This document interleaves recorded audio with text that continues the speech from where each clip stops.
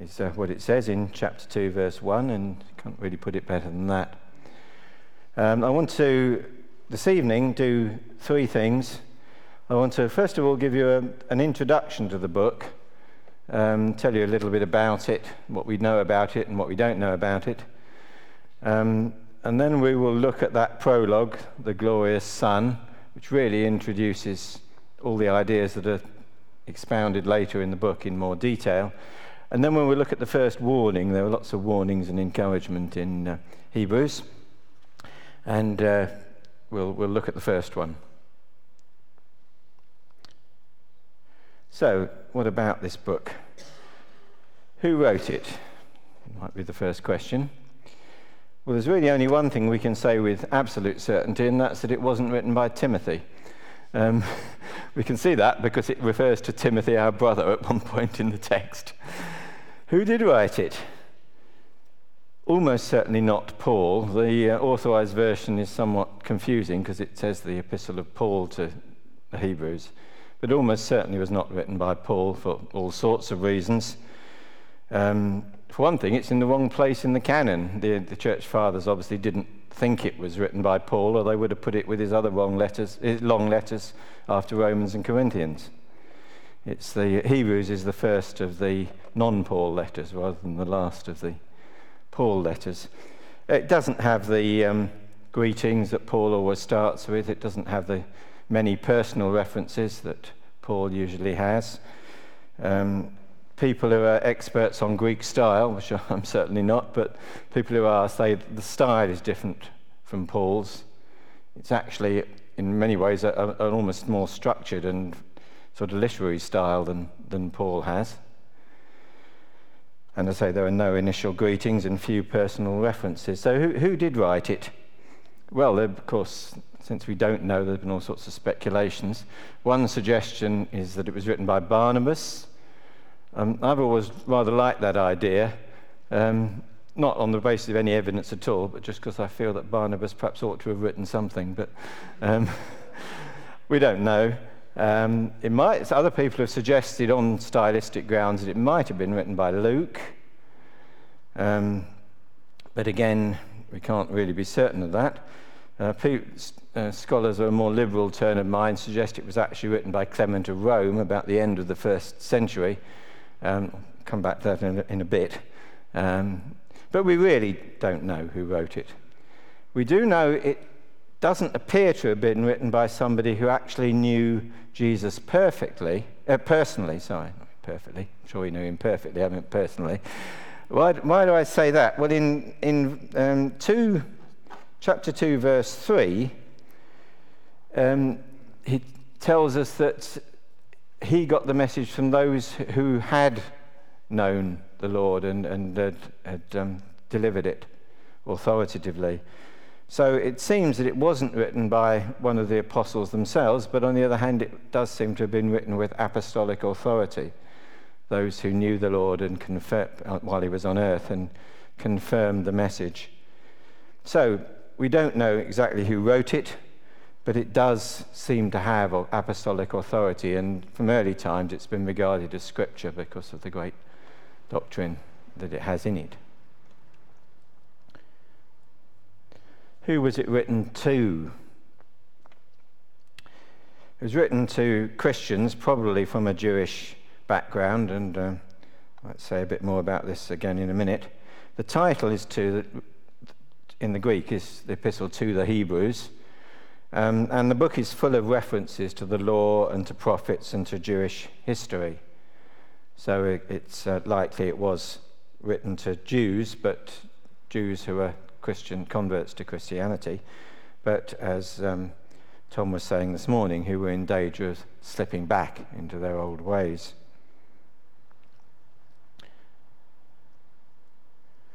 Where was it written?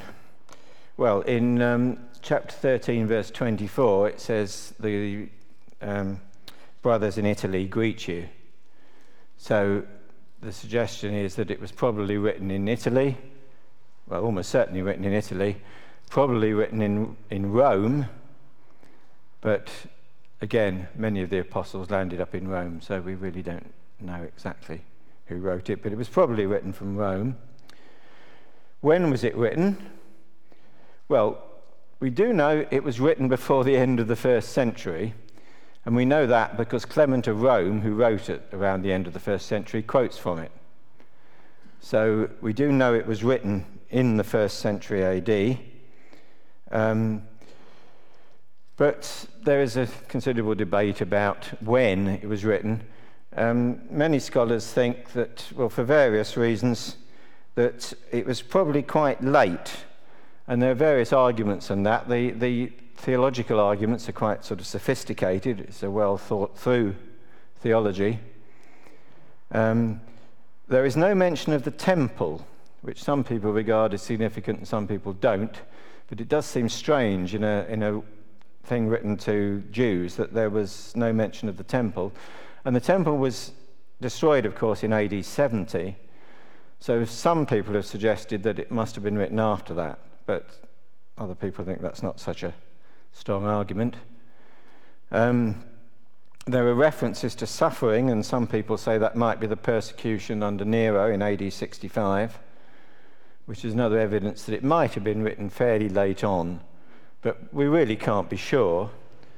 But many people sort of think maybe it was written around 75 to 85 AD, which would make it one of the last New Testament books to be written.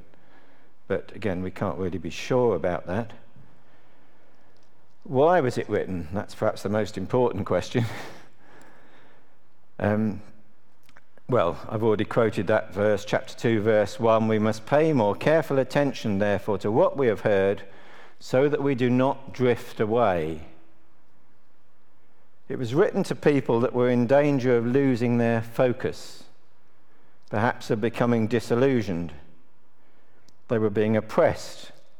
They were maybe even being persecuted. And what did they have to show for it? How were they reacting? It appears from the text that they were reacting in one of two contrasting ways, both of which have roots in Jewish thinking. Some were seeking sort of esoteric ideas about angels, possibly proto-Gnostic ideas, if you know anything about the Gnostic heresy, but it doesn't matter too much. They were seeking some ideas about angels. Some New Testament scholars have suggested that these Jews might have been converts of the Qumran sect.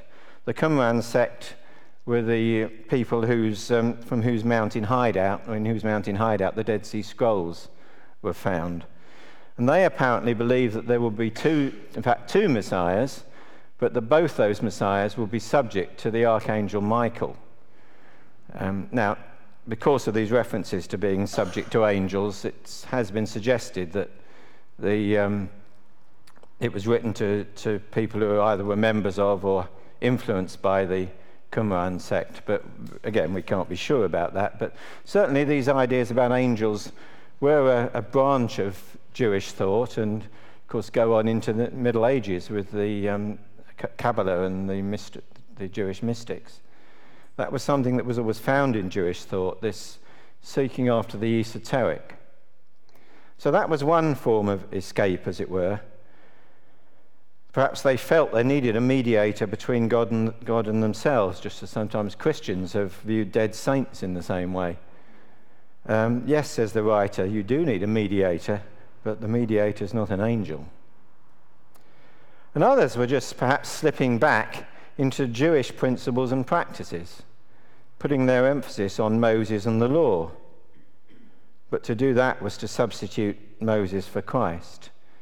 And again, we find that in development of Jewish society after, up into the Middle Ages, of a very whole way of life that revolves around observing the law. Now, you might say, okay, well, we're not Qumran Jews. Is this relevant to us at all, then? And apparently even Spurgeon, it's quoted as saying that at first he couldn't quite see the relevance of this to Christian believers. But if we look at take a slightly broader view of this and look at the sort of modes of thinking that are being used here, we can see that in fact it's very relevant, because it's exactly the same temptations that we face today. If we become disillusioned with the practical spiritual life, we are likely to react in one of two ways, aren't we?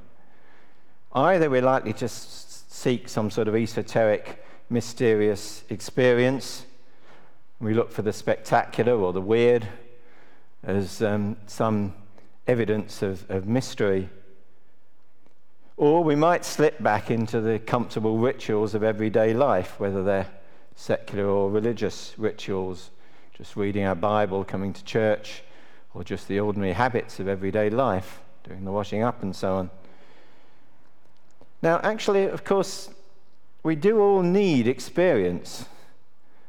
And in fact, we do all need ritual. It's natural to seek excitement, isn't it? It's a natural human desire to seek excitement.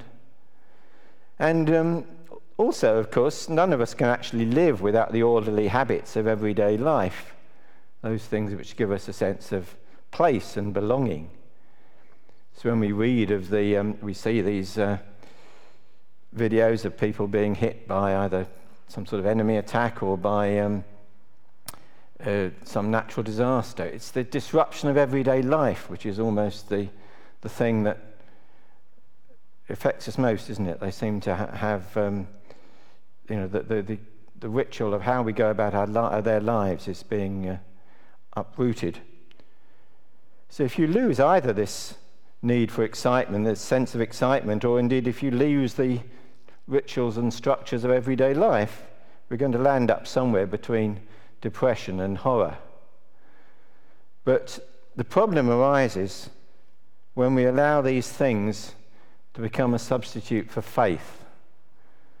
That's the difficulty. And by numerous examples, the writer, as we go through the book, the writer is going to point out to us that this is a recipe for disaster. Why is it? Well, because when we have trouble or difficulty or persecution, or even when we just get bored, we'll crack under the pressure, because those things will be taken away from us. So even though this particular form of slippage that these Jews were showing might not be relevant to us, the message is totally relevant, because we are, just like those Jews, very ready to drift away, not to be sort of destroyed by persecution or suddenly turn aside, but as it says it here, to drift, to just not, as it says in Revelation to the Ephesians, to have lost the first love, to not really have stopped coming, although that happens after a while, but just to, let things slip. We're all liable to do that. And this book is written to warn us against doing that. So what are the themes of the book? Well, we already meet them in this first section. First of all, the first theme is the primacy of Christ, that we must focus on Christ and nothing else and nobody else. And particularly the primacy of Christ when it comes to salvation, although in this first section it's much broader than that. And the other main theme is the importance of faith, and faith particularly as it relates to perseverance, because he's trying to warn us against drifting away. He says the antidote to this drift is faith, and therefore he's warning us it talks a lot about the importance of faith. And the emphasis on faith in Hebrews is somewhat different to we find either in the other letters. Paul's emphasis on faith is as the way we obtain the benefits of Christ, isn't it? He says it's because we have faith that we are justified before God. If we read the epistle to James, his emphasis on faith is a spur to action. Our faith, if it doesn't cause us to act, is no faith at all. But the writer to the Hebrews puts faith at the center of Christian life and Christian experience. It's the way, faith is the very way in which we live the life of Christ. And so, well-known verse, Hebrews 11, verse 1, says, "Now faith is being sure of what we hope for and certain of what we do not see." Very well-known verse. I'm sure most of you have heard it before. We sometimes say it's a definition of faith, but I must be honest, I think I probably even said that myself on occasions, but I've always had a niggling thought that as a definition of faith, then maybe it's a bit thin. I mean, there are certainly things it doesn't say. Faith in what? And how does faith justify us? But as a description of the experience of faith, I would suggest to you that it's absolutely spot on. Faith is being sure of what we hope for and certain of what we do not see. We're keen to say nowadays, aren't we, that faith is not believing things without evidence. It's not believing 6 impossible things before breakfast. And of course that's true. The writer to the Hebrews is very keen that our faith is based on evidence. That's why he talks so much about testimony and those who knew the Lord and bring it to us. It's based on evidence, but we mustn't throw out the baby with the bathwater. Faith does, of course, involve trusting things that are outside our immediate experience and understanding that the world is more than just what we see. Now, I'd just like to point out to you, there's nothing irrational about doing that. We do it every day, and here's a few examples. Well, one example is quantum physics, for instance. Everybody should read a bit of quantum physics. I'm not going to tell you any tonight, but it's really worth reading, actually, the quantum physics, because it's weird. It's quite contrary to our normal experience of the world.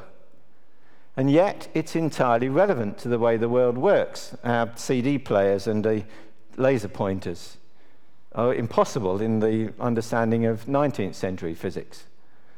It's a laser is a quantum phenomenon. Or, it's another example, bacteria and viruses are too small things to see, aren't they? But at first, in fact, people found it difficult to believe in them, such small creatures. And yet, we all know they exist, and we all do constant battle with them, don't we? Or perhaps, if science isn't your thing, here's a slightly different sort of example. I've mentioned those of dying or famine or disease or natural disaster. But can we really enter into their experience, the people in that situation? Can we do it, as one might say, immersively, if you wanted to use a kind of technical word? Can we really share their experience? And I think the answer is that, in fact, we can't. At best, we have a limited imagination of what these things are really like. Only by going through them, only by experiencing them for yourself, can you really understand what these experiences are like. And yet we don't deny that these are real experiences. We don't deny that people suffer. And we know, indeed, that we ought to be doing something about it. So we often, in many ways, we act on knowledge which is not our immediate experience. And that is what the writer to the Hebrews is saying that faith is. It's being sure of what we hope for and certain of what we do not see. Faith, to the writer to the Hebrews, is the triumph of knowledge over perception. It's the triumph of theology over speculation. And it's the triumph of reality over ritual.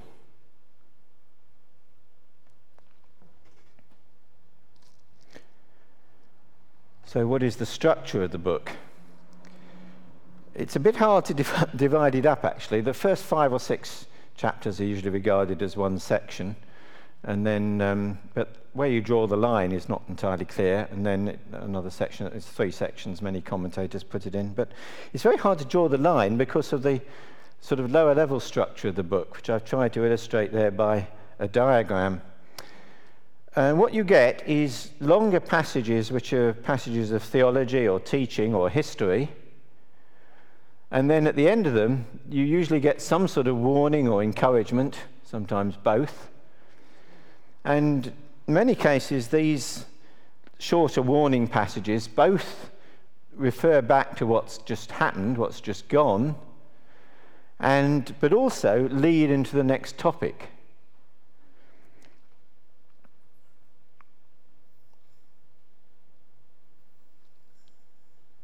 And this makes the book hang together rather well, in fact. I say it's a very well-structured book. The argument hangs together very well. It does present a problem to expository preachers, though, because it's difficult to find a natural breaking point, because you always have to break the argument somewhere. But as I say, we can think of it. I think it's useful to think of it structured in this way, of longer passages of teaching or history, broken up by shorter warnings and encouragements. And what I want to do for the rest of this evening is look at the first teaching passage, which is where the writer really introduces his themes, and then look briefly at the warning that follows it. But I have, so that you got a picture of the structure there, I've actually printed out this slide. There may not be enough to go round. There should be about 20, but perhaps if you can share one if necessary. Just have it in front of you, it might be useful.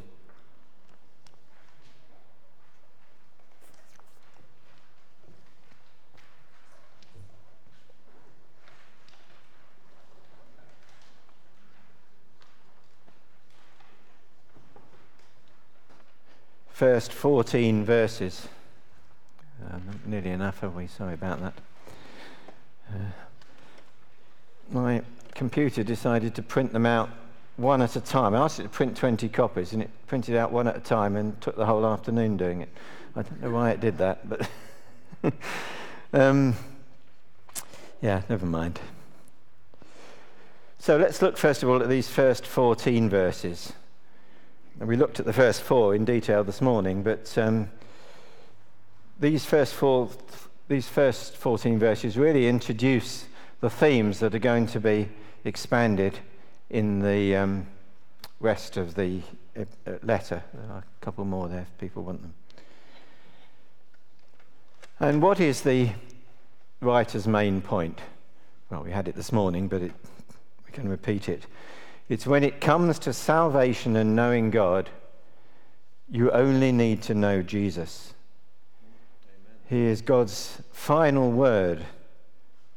Not the final word in the sense that God has ceased to speak, any more than when it says in Genesis that on the seventh day God rested, it meant he stopped working. Jesus himself pointed out that would be absurd. It's not that God has ceased to speak, but the final revelation of the character of God is to be found in the Son. And that's the point that is going to run all the way through the letter and is introduced here in a very, very compacted and there's just so much in a very few verses. Even if we just look at those first 2 verses, not the first 2, 2 and 3. In these last days he has spoken to us by his Son, whom he appointed heir of all things, and through whom he made the universe. The Son is the radiance of God's glory and the exact representation of his being, sustaining all things by his powerful word. After he had provided purification for sins, he sat down at the right hand of the Majesty in heaven. So he starts with ontology, if you like long words. He starts with the being of the Son.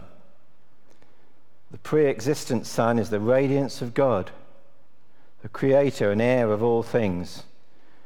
But he's also the priest and sacrifice for sin. The writer actually has a lot to say about the priesthood later, so we won't look so much about that today. But this is one thing he lists here. Here he focuses on the glory of the Son. Angels are God's servants, he tells us.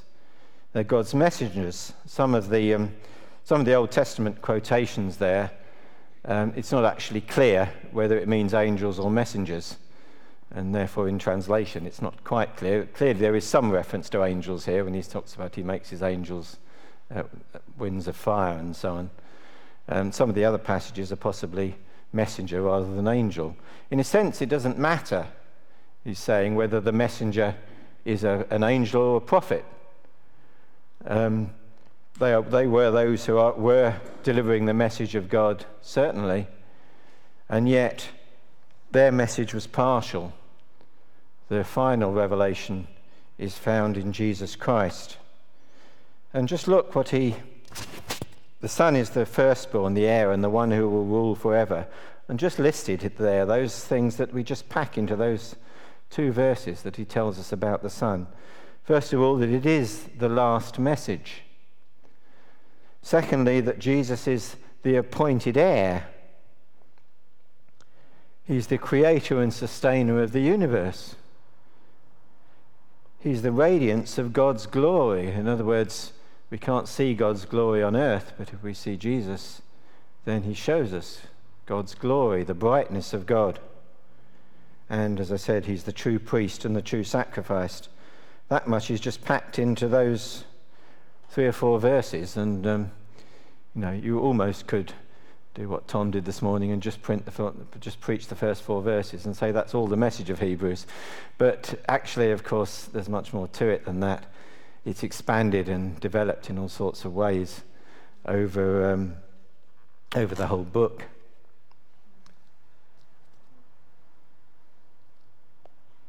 Sorry, that's right. So the Son is, who is either the last message, the appointed heir, the creator, the radiance of God's glory, the true priest and sacrifice. But then it tells us that the Son came in verse 6. It says, God brings his firstborn into the world. The Son became a man. So, whereas the Son was pre-existent, and yet he became a man. Great mystery, of course. He came into the world and he became the anointed king. And this quotation, which of course is in verses 8 and 9, of course is a quotation from Psalm 45. And it's a particularly interesting psalm, actually. I think I've certainly looked at it relatively recently. I'm not sure whether Phil has preached on it or something, but it's quite a well-known psalm well worth reading. And it's actually a wedding song. It's a song that seems to have been written to be sung at the king's wedding, perhaps at the wedding of David or Solomon, we're not quite sure which, but at the wedding of the king. The throne here is described as that of God himself, and yet it's the king whom is set above his companions. And it's clear, even if you read Psalm 45 without it quoted here, that the meaning is more than just the King David or King Solomon, because the throne is described as the very throne of God himself, and yet it is the king who is set above the companions. And so, to make this clear, the writer to Hebrews tells us that the Son is not the Father in verse 5, but he is the one God, verse 3, the exact representation of God's being. And it's as a man that he loved righteousness and hated wickedness, and so was set above other men as the eternal king. Now, I could say, wake up here. Let's not let familiarity blind us to the breathtaking nature of what the writer is claiming here. We've kind of heard it before, but let's just think again. What's actually being claimed here? Something quite remarkable. Something far more mysterious than anything you might speculate about angels. This is what the readers were in danger of doing. They'd lost sight of who Jesus was and were directing their gaze elsewhere. Who came up with this idea? Surely not monotheistic Jews, not pagan Greeks whose gods were not very different from themselves.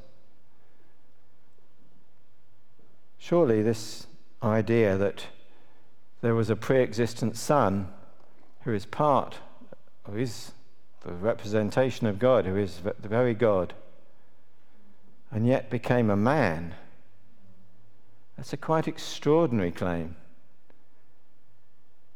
And really, we have to either believe it or not. And yet, it is believable because we have the testimony of those who knew him, and we have the testimony of the prophets and the angels in the Old Testament who pointed forward to this great event. And we have the testimony in our own lives of God with us. So let's not be over familiar with that and therefore lose focus. That's what I once heard described as argument fatigue. Arguments don't get rejected or put aside. We just get fed up with them and forget about them. Let's not lose focus on that remarkable claim that is at the heart of the Christian gospel, that God sent his Son, the firstborn, into the world. And again, towards the end of that Psalm 45, tells us that he is anointed, the king is anointed. Well, the kings were always anointed in those days. It means that oil was poured over their head, which was a sign of divine favour, divine calling. But the psalm tells us that the king is anointed not with oil, but with joy.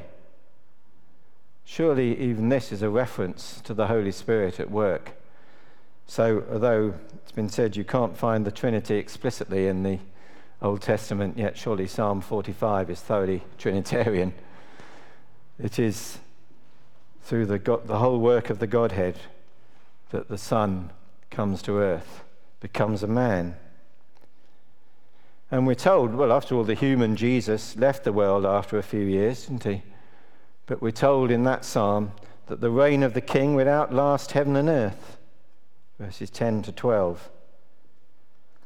And finally, just in case we're still hung up on angels, the writer tells us that far from being objects of worship, angels are actually sent to aid God's people. We find that in verse 14.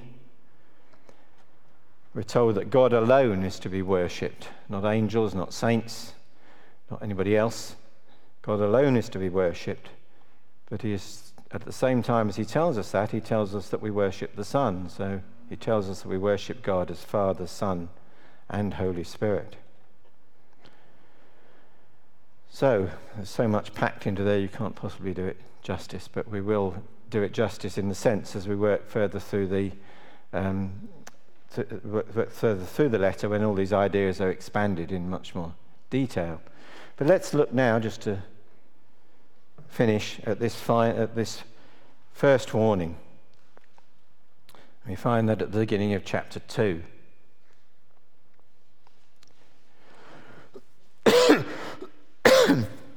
How does the argument go here? Well, even if you look at the message of the Old Testament, the message of the prophets, the message that was given by the prophets and the angels, and was given by Moses, through Moses, the law, even that was pretty awful, wasn't it? Every wickedness, every failure of faith had dire consequences. Those who should have entered the rest and didn't. Those who should have crossed the desert and didn't. And if even the message of the servants requires full attention, how much more when the message is delivered and declared by the king himself?